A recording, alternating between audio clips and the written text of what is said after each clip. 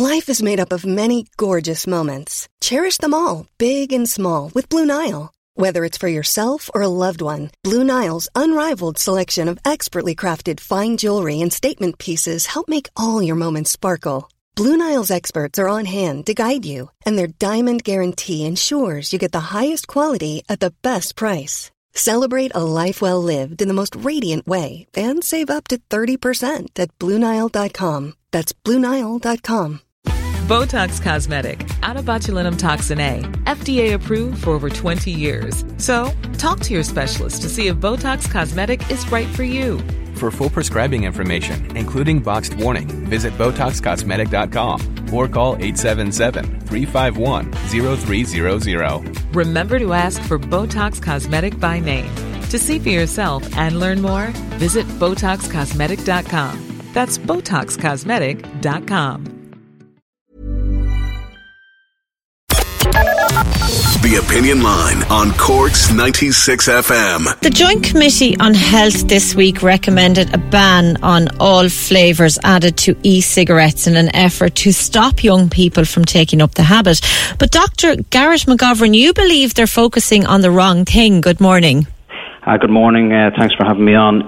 Yes, I do, because I think the first line really in any regulatory measures to protect young people should be an age restriction, and that's been absent so far with electronic cigarettes. So I would have liked to have seen that happen. I mean, that should have happened from the beginning, in my opinion. My problem, I suppose, with flavour ban is the flavours seem to be, if you look at kind of the research, there's been research done in San Francisco recently where they had a flavour ban over there, and it actually increased the number of teens who were smoking, and that's a worry. But really, we're focusing probably on the wrong thing, because smokers who are trying to quit, it's a very, very hard habit to actually crack. And many people have tried lots of different things, nicotine replacement therapy, conventional nicotine replacement therapy, and, CBT and psychotherapy, etc. And for a lot of these people who've tried electronic cigarettes, they seem to work for them. And flavours are very, very popular among people trying to quit. Yes, young people might be attracted towards flavours, but the numbers, that are actually using electronic cigarettes is still relatively low. We don't want young people using electronic cigarettes. Of course we don't, but we don't want them using a lot of other things either, and we certainly don't want them smoking. And really the number smoking, in other words, teen initiation to cigarettes, is still far too high. So I think, if you'll excuse the pun, we're throwing the baby out with the bathwater. The likelihood is, in my opinion, and from the research I have read, is that if we ban flavours, we will probably result in an increase in our smoking rates. And we're trying to get to a stage by 2037, whether we'll get there or not, I don't know, of a smoke-free Ireland. I hope we do, but I don't think this is the right way to go. Like, judging by some of the research that's been carried out into this, it would appear that a lot of young people don't necessarily just take up vaping, but they're more likely to take up smoking, and then vaping is used as a tool to help people quit smoking. So, are we supposed to be trying to focus on getting teenagers to not smoke in the first place? That's absolutely right. You've hit the nail on the head. That's really where we need to get at. Smoking is devastating. 6,000 deaths a year in this country. A lot of smoking-related illnesses like emphysema, worsening asthma, and obviously the risk of lung cancer, not to mention all the cardiovascular risks that come with it. We need to absolutely pull out all the stops to try and get people to stop smoking who are already smoking, and stop people initiating. And let's be straight about this. Most people who start smoking usually do it in their teens, when they're young. And that's a real worry. We really, really need to concentrate on stopping people smoking, and really electronic cigarettes, without a shadow of a doubt, are very popular. They're used by in and around 200,000 people in this country, and the vast majority of those are trying to give up cigarette smoking. So I don't think we should put barriers in the way of those people trying to quit. And just from your own experience, do you see many young people just starting to vape because they like the taste of it? Well, I don't treat under 18s in my own clinical practice, so I don't see young people kind of that age. I don't see a huge amount of young people. I mean, there's no doubt there are young people. Of course there are, who are below the age of 18 vaping. And they're doing it because that's what it's kind of a rite of passage for many kids. They try things, they become fads, they become popular. I would say this, and I mean, this is an unpopular opinion, but if it was a case that people were vaping and they weren't smoking, your kids, I mean, people below the age of 18, that's still a big gain in my eyes. But we don't, of course, we don't want children vaping. But I have to say, it's far safer, and that's what all the research tells us. Far safer than tobacco smoking. Are there dangers from vaping? We know the dangers from smoking, but what about vaping?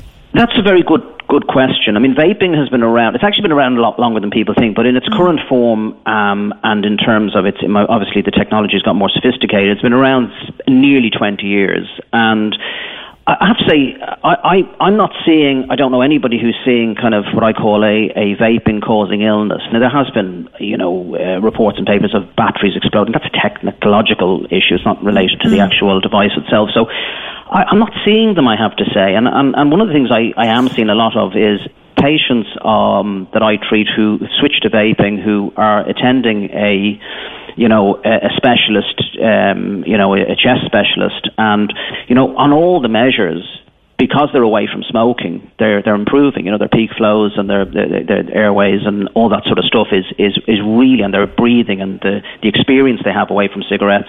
So I don't see a huge amount. I mean, I know a lot of people say, we just don't know what happens in 20 years' time. Yeah.